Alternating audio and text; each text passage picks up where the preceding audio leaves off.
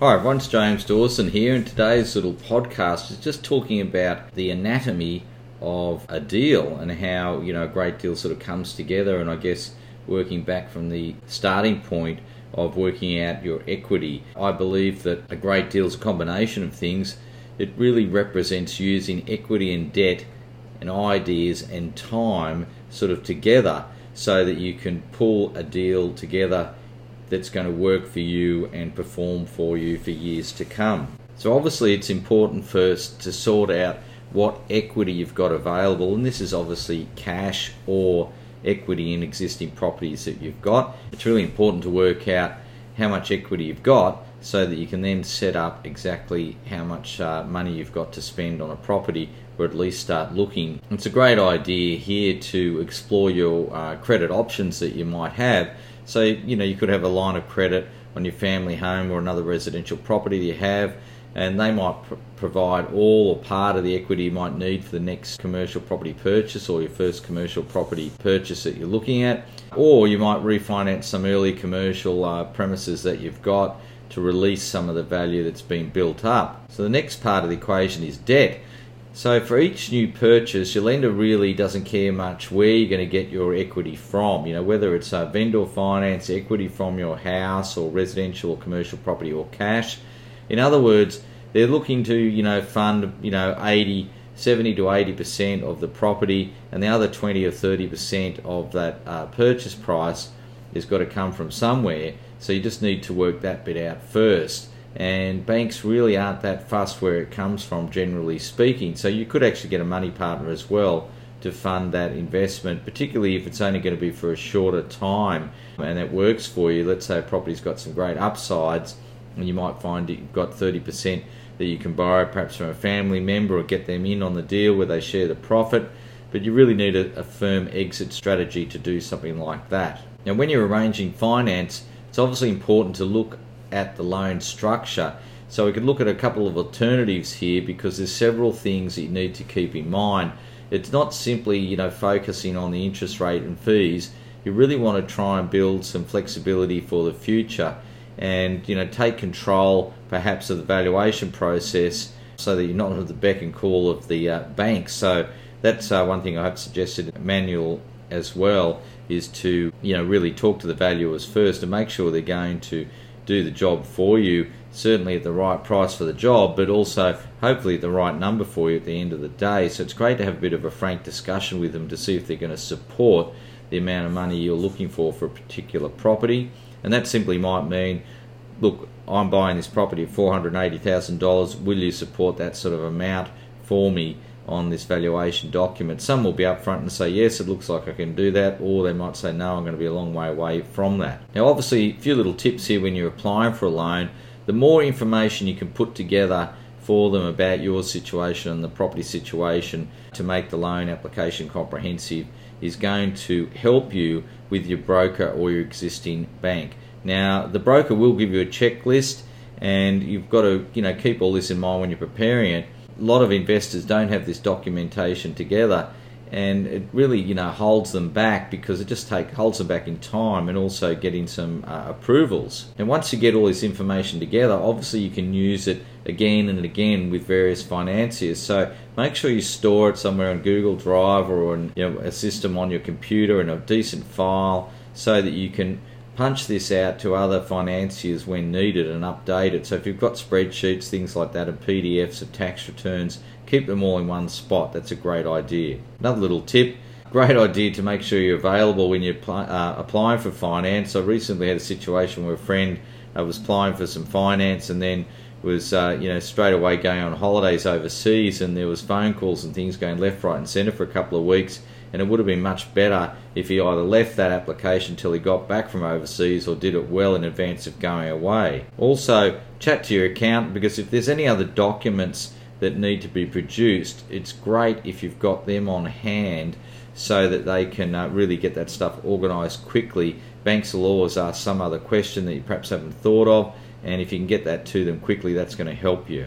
Now, obviously, once the finance broker approves your loan and sends you some documents, you need someone to go through those, so it's great to get your accountant and or your solicitor to have a look at those, but certainly read them thoroughly yourself and question anything that the finance broker has put to you that you're not sure of. Now, if you've applied for a valuation yourself and organised a valuer yourself, as I often suggest is a great way to go, you must then arrange for the valuer to assign the valuation across to the lender. Sometimes the banks need to instruct the valuer to do that, and they'll just send them an email or letter to the valuer to organise that for you. Another little tip: if you haven't heard back from the broker or your lender, chase them up a little bit, because often they're got a million loan applications coming in, and I always say to them, look, can I give you a ring on Thursday, something like that, if it's Monday, just to see how things are going, and if there's any little bits and pieces that need fixing up, at least you're on the front foot and can get that organised. Now let's have a quick look at some of the things that a lender might require from you.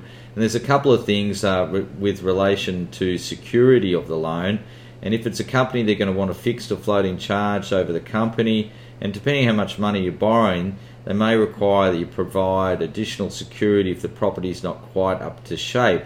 So this can come into play, for example, when you're renovating a property or it needs some renovations, or it's got an upside that you really want to do, you may have to provide additional security. So just look at that seriously when that happens. If they ask for that, you really have to weigh that up at the time. It's obviously something I prefer you to avoid, because you really don't want a floating charge over your business and security over everything, because that's going to tie you up for future investments.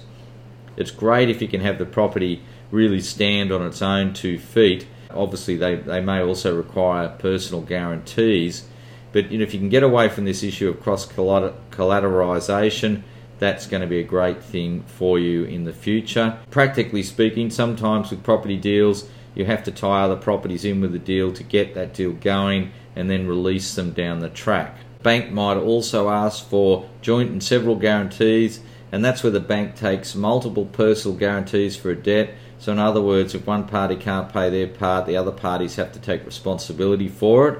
And then there's several guarantees, and that means that if only the particular guarantor that's responsible for his or her amount doesn't flow onto anyone else. So look, if you're unsure of those things, I'm not going into great detail with those things here. It's great to chat to your solicitor about that before you sign any documents, obviously. Obviously the best loan possible is what's called a non-recourse finance loan. That's where the property is the sole security for the loan being undertaken. Now, you probably can't borrow as much with regards to LVR. You're probably limited to about 65% if you've got a loan like that. So certainly discuss any finance questions you may have with your broker or your bank. They're going to be the best port of call, and then back that up by chatting to an accountant before you sign any documents for any sort of finance. You find there's lots of finance products around. We mentioned the other day about lease doc loans, low doc loans, things like that for commercial property. So obviously it's worthwhile investigating before you get too serious about a particular property. The other key point here, after talking about equity and debt, is ideas. And I know I talk a lot about supercharging, and this supercharging growth of your property, and this is where you're able to add value to property over and above what the market might deliver during the course of your ownership.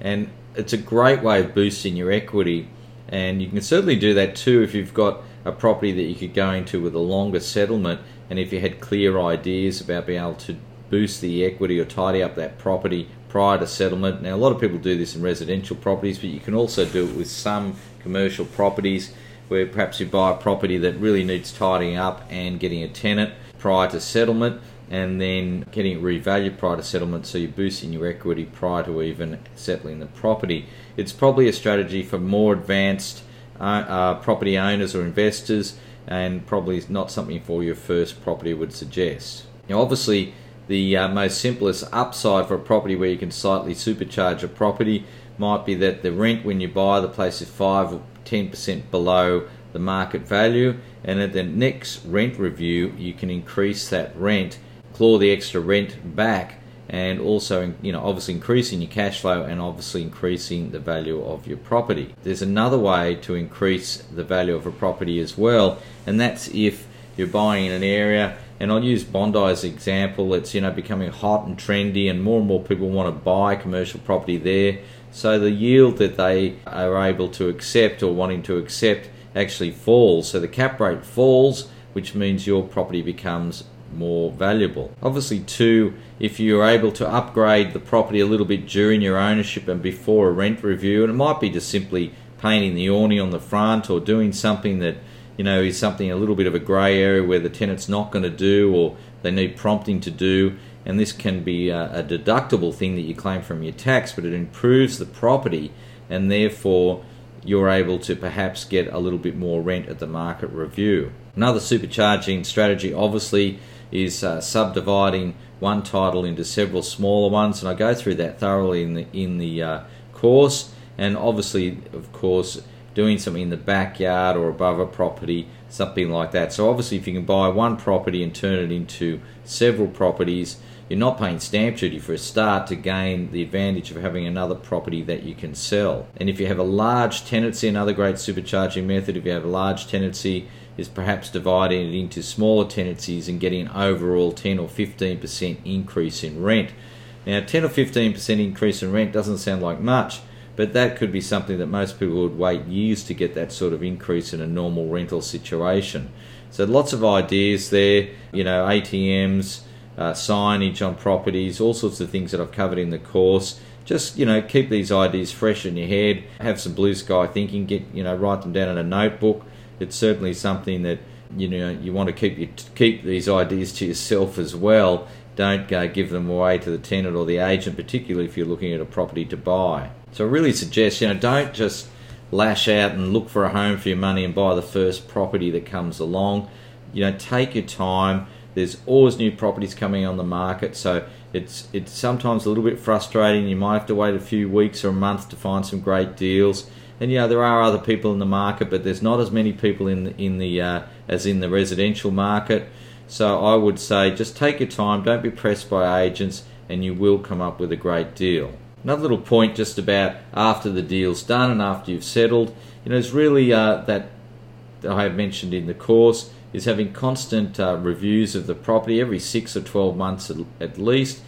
All sorts of things need to be reviewed. Simple checklists are on the course online, documents there. But, reviewing to make sure the rent is right. Now, that's pretty well covered in the lease. And if you've got an agent, as I suggest, it's a great way to have your properties is to have a managing agent, is to review the rent. Obviously, that's got to happen every 12 months, CPI, and keep track of that. Get the agent to take some photos so you can look at the condition of the property and keep tabs on that, so that you're able to keep that property maintained.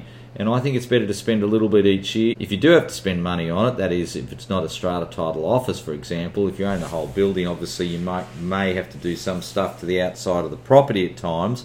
So you want to do little bits over a period of time rather than have to do some major renovation in 5 years or 10 years because you've done nothing over the period of time.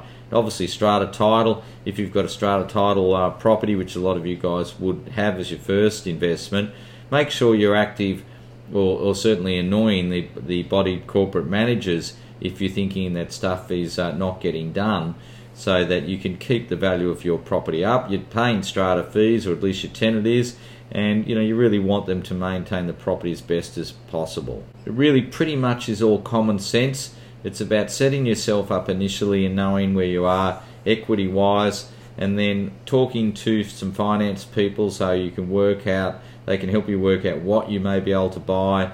Consider also running some sample deals past them in the price range and say, look, I'm looking at stuff like this. Is this going to be a problem? They may flag some issues then that you need to sort out prior to getting serious about a property. And then really going hard with an unemotional view of the property when you're buying that. And then once you've found a great property and settled it, don't just forget about it. Keep an eye on it and have the regular reviews, and that property should serve you well. And obviously, if you've got any supercharging methods that you can engage in that property that you pinpointed before you bought it, really crack on with those and do those sooner rather than later. So that's all for this podcast. Chat soon.